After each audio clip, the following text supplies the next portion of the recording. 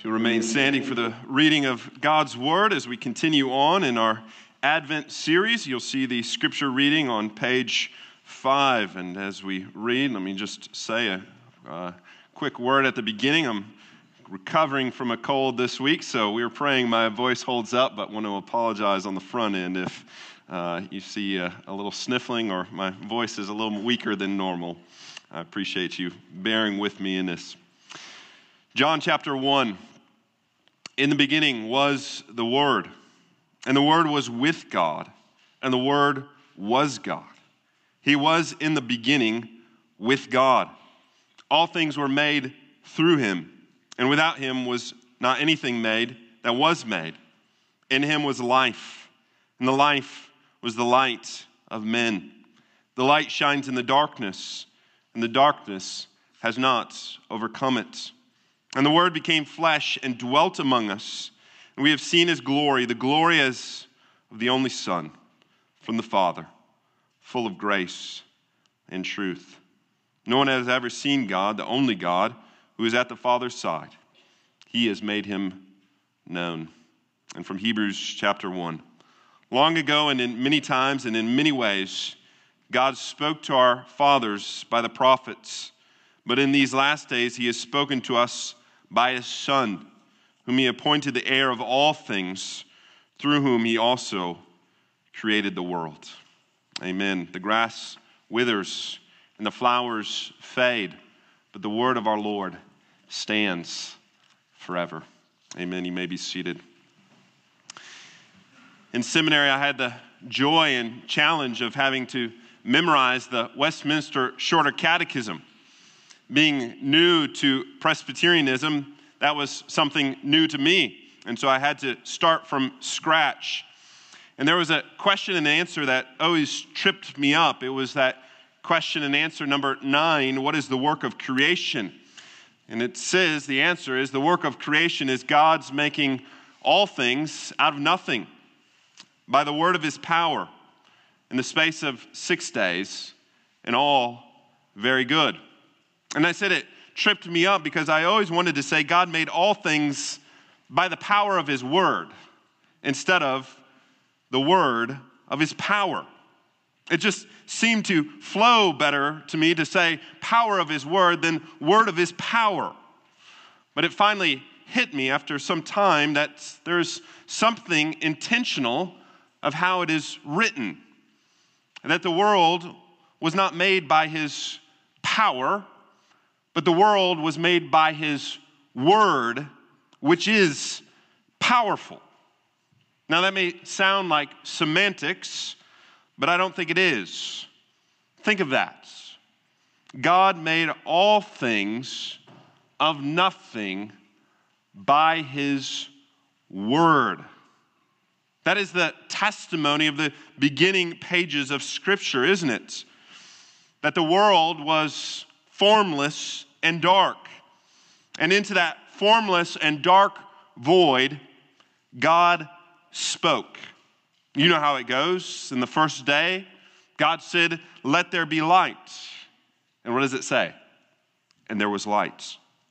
And so forth and such on each and every subsequent day. Each day of creation begins with those words, God said, God said, God said. In other words, God spoke, and it all came into being. So the author of Hebrews in Hebrews chapter 11 said, by faith, we understand that the universe was created by the word of God, so that what is seen was not made out of things that are visible.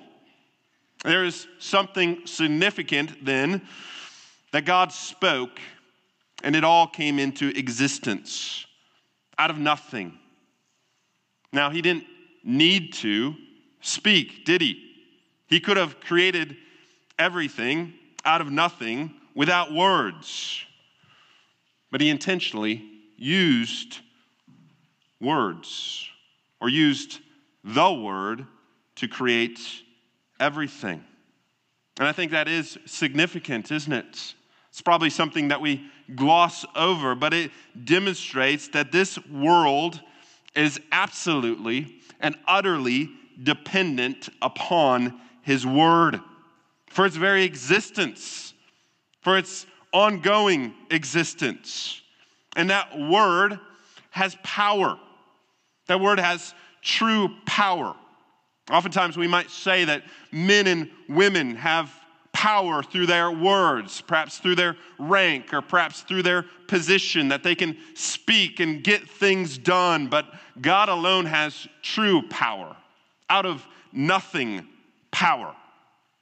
And that is so absolutely critical. Why? Because we need such a word. We need such a revelation, not just for instruction, not just for teaching, yes, for that, but so for so much more. We need the word of his power for new life, for literal, physical life, but also for spiritual life. And that is what Christ provides for us.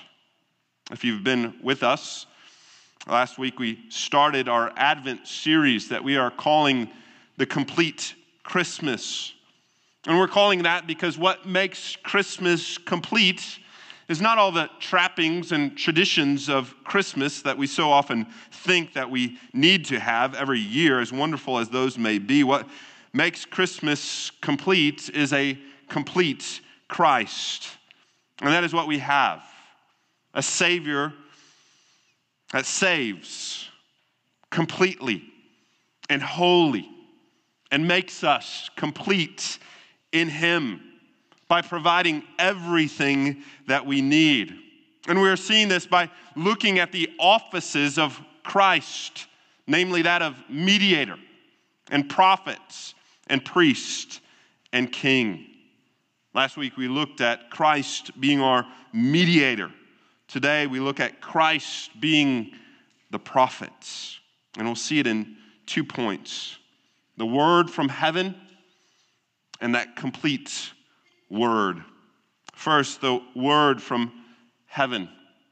I think I mentioned to you several weeks ago that myself and Pastor Myers and intern Weaver are teaching chapel here, the Covenant Christian School that meets here as part of the ministry of this church.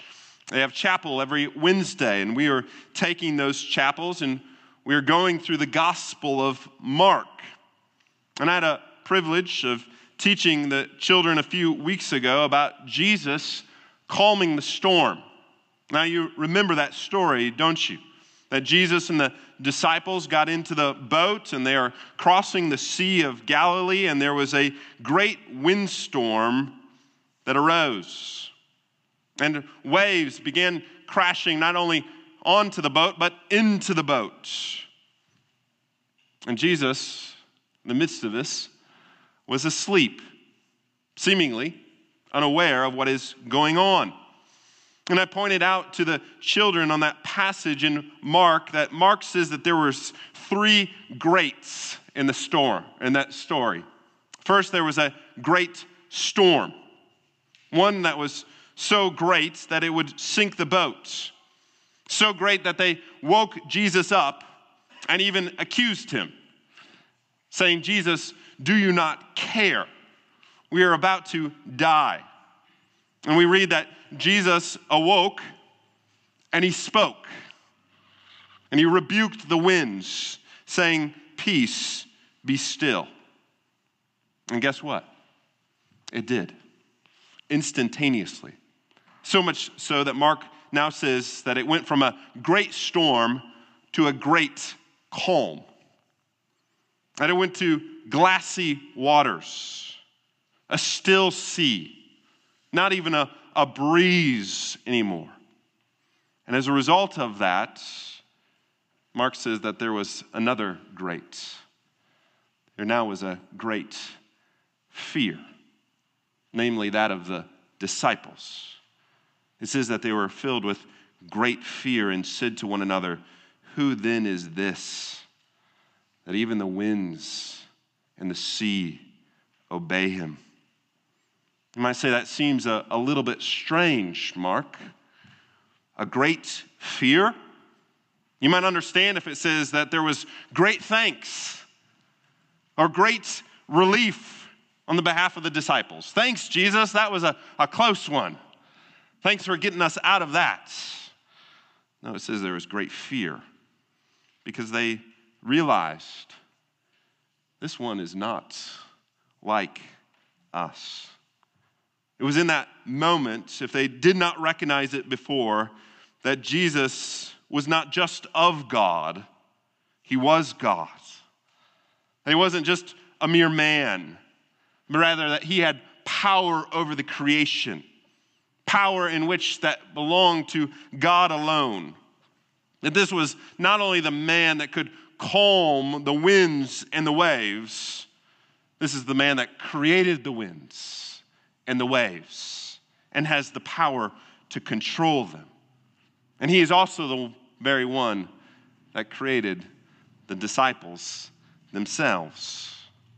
And so, in that boat with them was a great fear, because in that boat with them was their Creator. And you might say they rightly feared, because greater was he that was in the boat than that which threatened them outside of the boat. John says something similar in 1 John 4, doesn't he? That he who is in you is greater than he who is in the world. It's that fear of the Lord that is to be greater than any other fear. Why? Because God is greater. Christ is greater. There was a great fear, the fear of the one who spoke. And I think that is the right place for us to begin as we think of Christ as a prophet. We don't just need another one to speak. The Lord knows that the world has too many words and enough people that will speak, even if they know nothing about which they speak of. The world is filled with meaningless words. I heard recently a statistic that there is 5,000 hours of content added to YouTube every minute of the day. In other words, there is words, and more words. We need not more words. We need the word. We need the true word. And that is exactly how the Apostle John introduces us to Christ in his gospel. He says, in the beginning. Now that should sound very familiar to you. You remember that's how the beginning of the scriptures starts. In the beginning was the Word. You might say, that's a curious way to begin. Why speak of Jesus as the Word? Well, there's much that could be said about that, but suffice it to say that in Christ we have the Word of God, the complete revelation of who God is. In other words, our God is not silent. He has made himself known and has made his will known. And there is no greater picture of that than in Jesus Christ, the Word. He is the spoken word. I'm sure all of you have done those games, perhaps as children or in youth groups, where you play charades. Now, charades might be a fun game where you're trying to communicate, but you're trying to do so without words.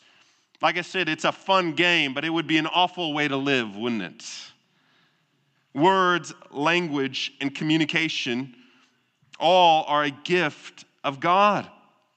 It's part of being made in the image of God. We speak, we have language, we have communication. You can understand what I'm saying, the words that are coming forth from my mouth, because God has given us the ability to communicate. Why is that? Because he is the God that communicates. He is the God that speaks. He is the God that is not silent. He is the one that has spoken. He is the one that has spoke all into being. And we would say that even includes his Son, that he created the Lord Jesus Christ, not the eternal Son of God who existed from all eternity, but he is the one that in the Virgin formed together this God-man that we know as the Lord Jesus Christ. Oftentimes, critics of Christianity will scoff at this time of year and say a virgin conception. Yeah, right. But I ask you, is it so difficult to believe? Is it so difficult to believe that that couldn't happen from a God who spoke everything out of nothing? He is the creator God. He does not depend upon human conception, does he? Of course not. And so he spoke his Son, this God-man, this Redeemer, this mediator, this man who is fully God and fully man, two natures in one person, to be that revelation in which we needed. And therefore he is spoken in his Son. Not just in the words spoken by Christ, but in his totality. Yes, in his words, but in his being, in his actions, the whole of him. You understand that Christ is the image of the invisible God, the one whom we now believe. That is why John can say in John chapter 1, and the Word, and he defines what the Word was and is, that he is the eternal Word, the one that was with God, the one that is God, that Word became flesh and dwelt among us. Literally, it means that God tabernacled amongst us in the flesh. And it's this one that spoke, and it all came into being, became a part of his creation, and came in a form in which he, initially at least, could not speak. He came as a speechless babe. He came as a silent word. And yet, through that coming that we celebrate this time of year, he proclaims something. He proclaims an important message. The message that we cannot save ourselves. As I mentioned last week, we are the problem. Therefore, we cannot be the ultimate solution. We cannot save ourselves. And so therefore, God became the solution. God sent the solution in the form of his Son. And he sent his Son as a helpless child that could not speak. He sent him to a world that could speak, but had no solution, had no answer. A world that is all talk and no action, no saving results. And that yet this eternal Word that could not speak a word speaks the very word that we need. That's why I love that phrase in that wonderful Christmas hymn, how silently the wondrous gift is given. Namely, that wondrous gift is salvation. That we need salvation. And this wondrous gift is that salvation. He is the Savior. He is the one that is called Jesus. Remember, the angels came to Joseph and said, "You shall call him Jesus." Why? Because he will save. He will save his people from their sins. Literally, it's in his name. The wonderful gift that we now receive, the gift of salvation, the gift of forgiveness of sins. That's why the shepherds made haste to see Mary and Joseph and the one lying in the manger, so that they could see this silent word that came to save the world. That's why Simeon, you remember, old Simeon, who never left the temple but was told that he would see the Messiah before he was departed, before he died, was able to hold the Christ child in his arms. And do you remember what he says? He says, I can depart in peace. Why? Because my eyes, my literal eyes, have seen your salvation. I have seen the Christ. I've seen the Messiah. I've seen the Word incarnate.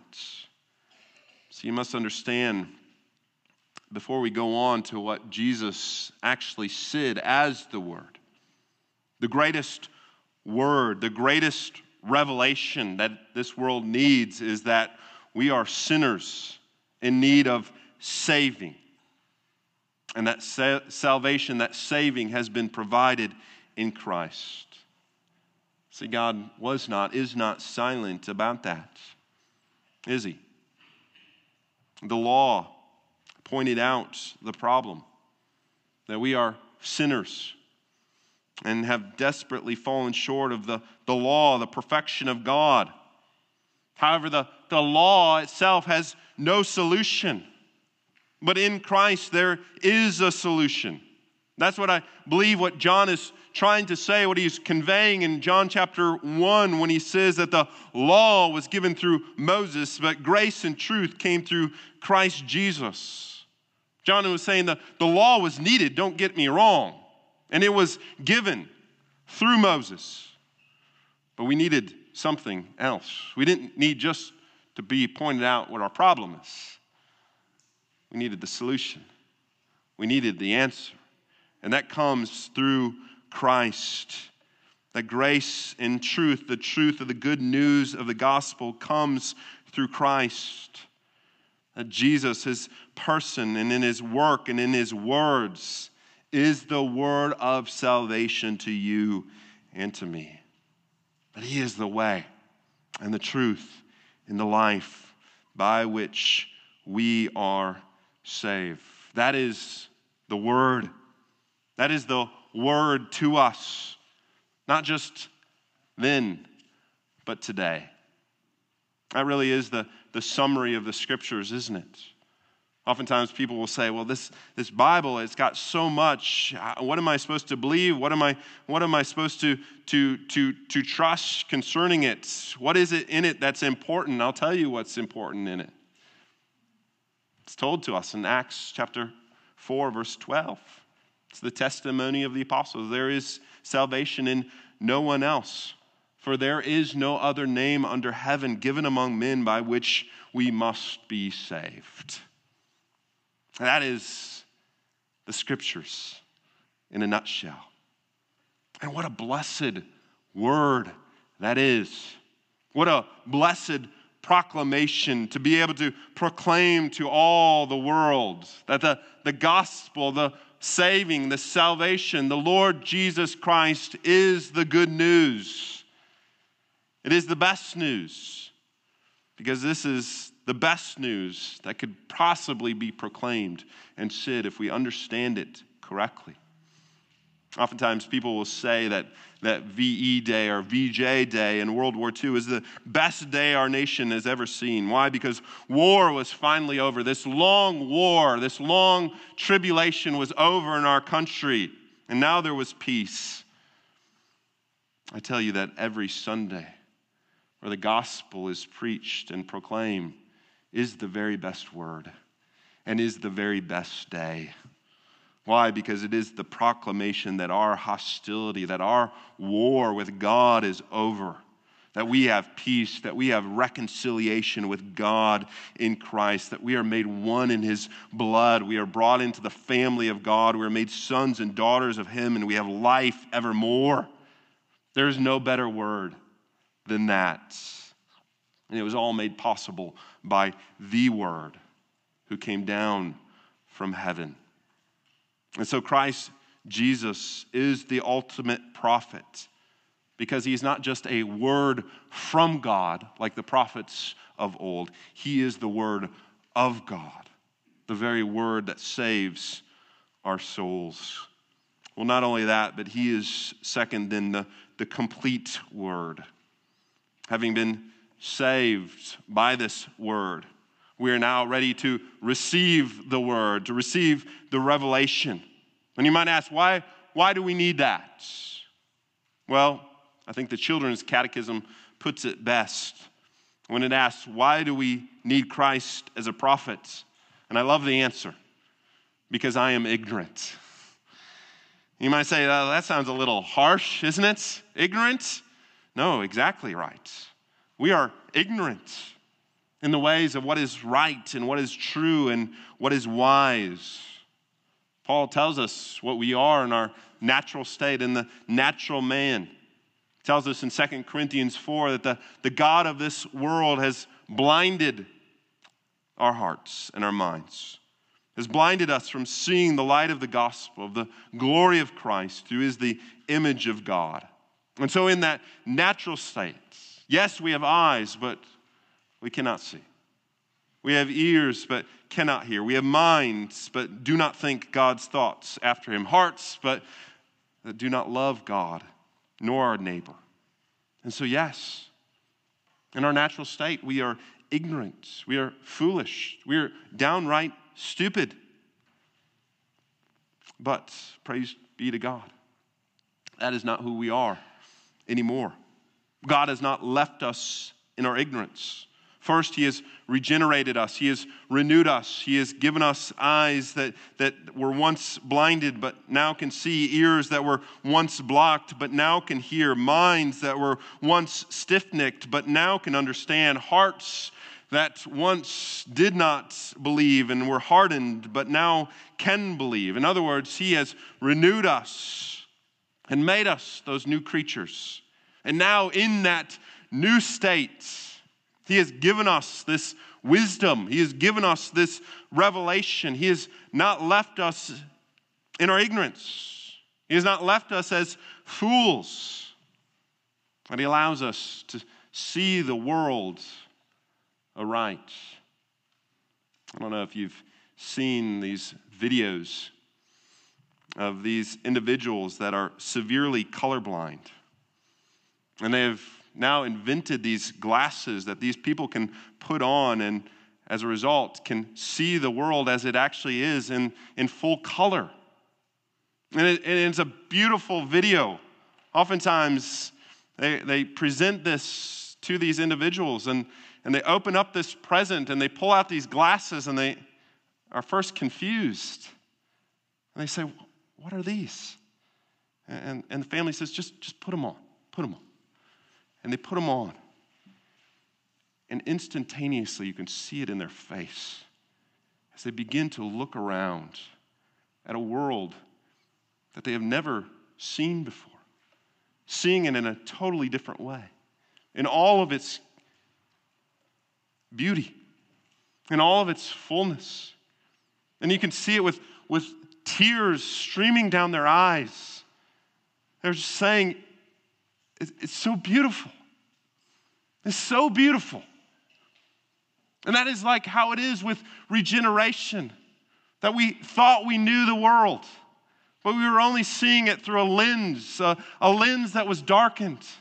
And through the power of the Lord Jesus Christ, that veil is lifted and we see the world anew. We see it as we ought. We see it from the perspective that God has given it to us. And in a way we say, how did I never see this before? It all is so beautiful. And it truly is in Christ, in Jesus, the Word. It all makes sense. It all comes together. We see the full picture in and through Him alone. The author of Hebrews, as we read earlier, puts it this way.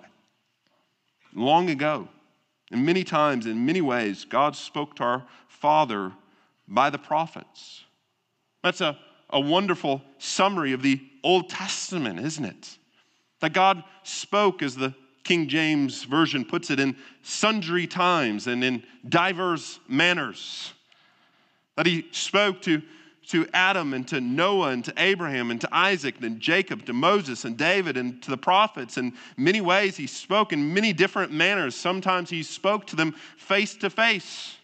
Sometimes he spoke to them in dreams and in visions and in prophetic words. There was never silence. God always communicated with his people.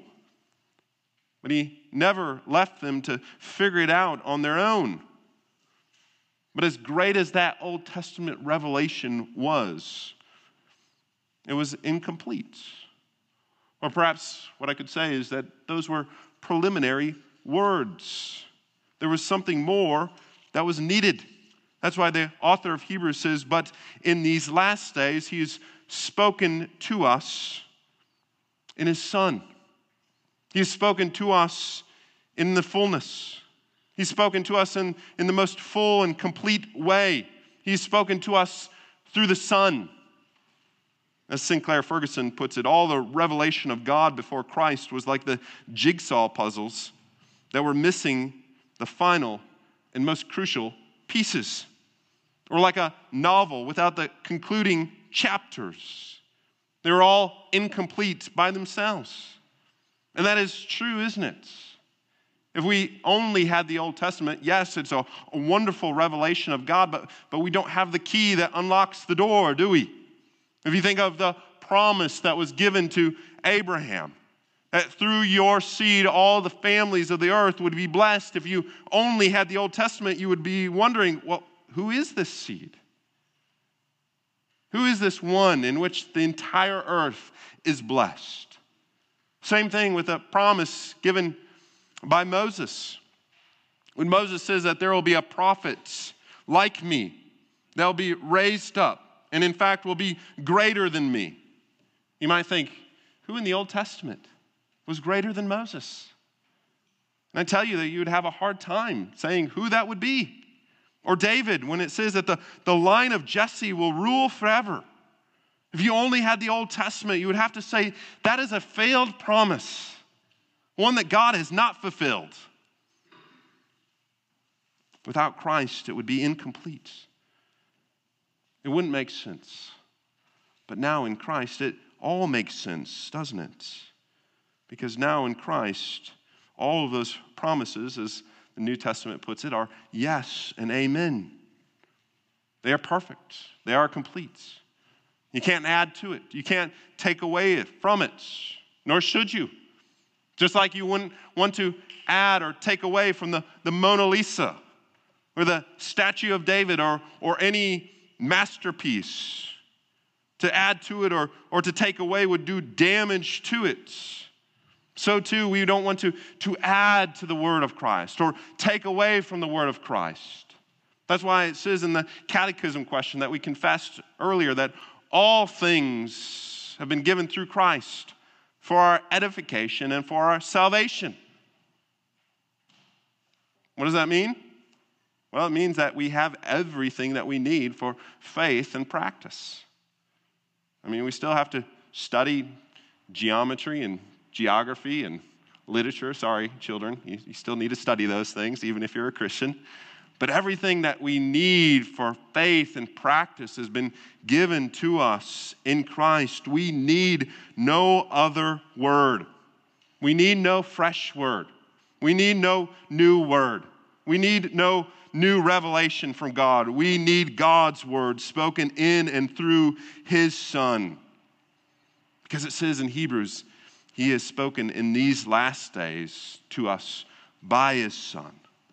The implication is that he has spoken to us by the prophets. He spoke to us in the prophets, but now he's spoken to us in the prophets.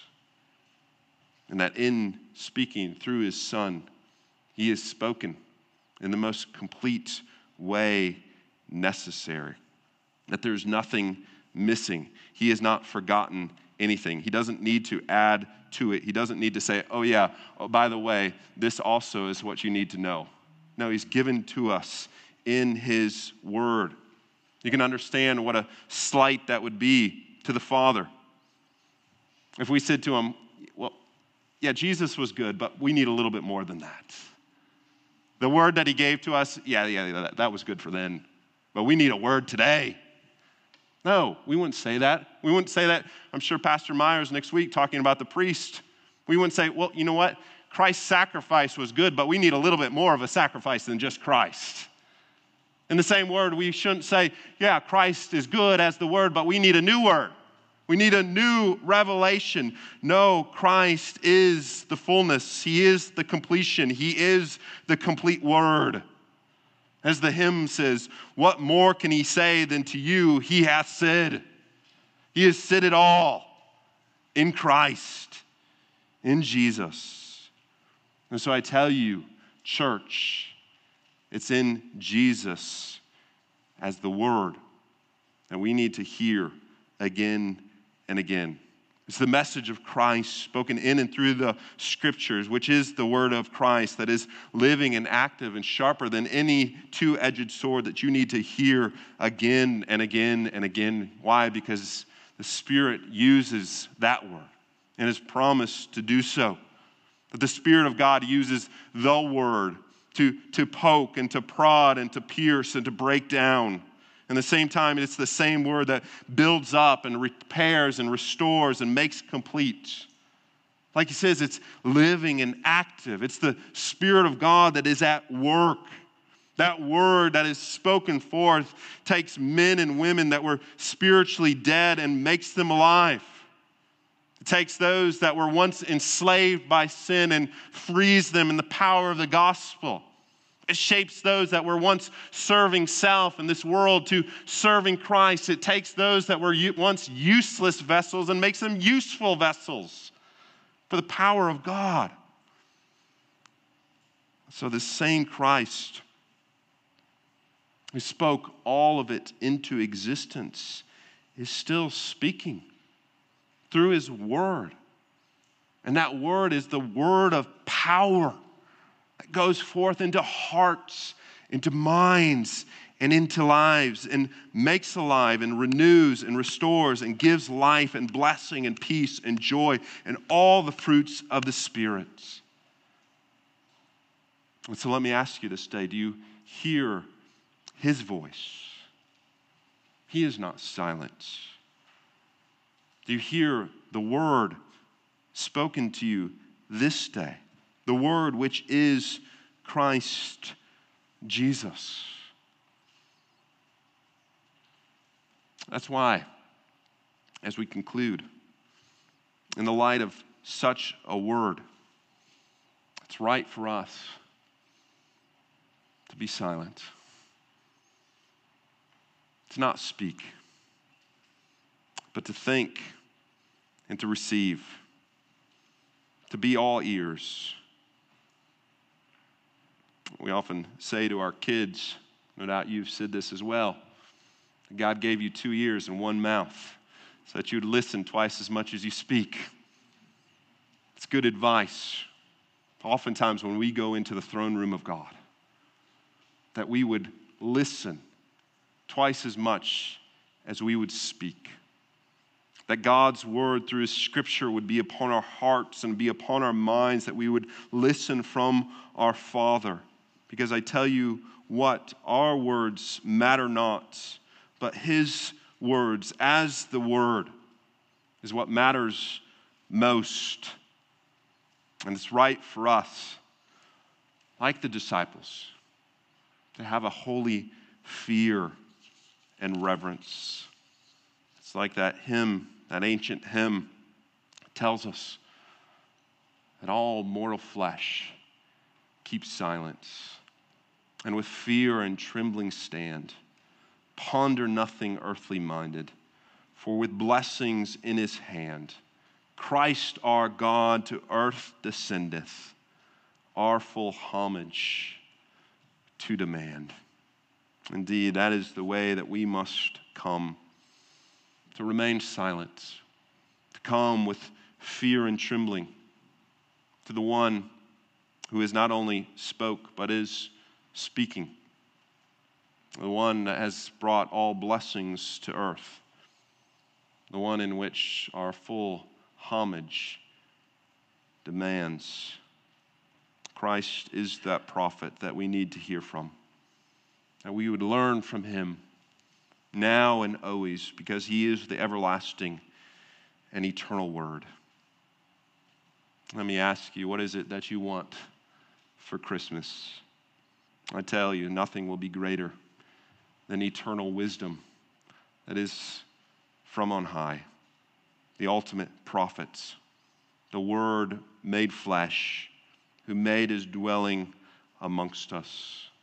We have seen and we have heard his glory.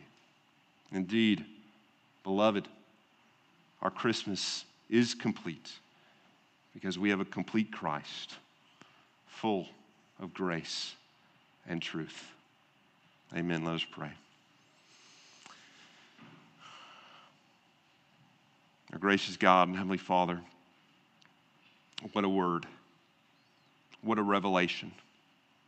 Lord, that you are not silent, that you are not only the God that is, but you are the God that has spoken and has spoken fully in your Son. You've given the perfect revelation to us in Christ Jesus. Not only the need for salvation, but that salvation is now made complete through him. And now that proclamation goes forth, that good news is able to be proclaimed. That word goes forth this day to the ends of the earth. Lord, would those glad tidings of great praise go forth unto the very ends of all the earth, so that all may see, that all may hear, that all may know of the salvation that is ours in Christ Jesus our Lord. Amen. Amen.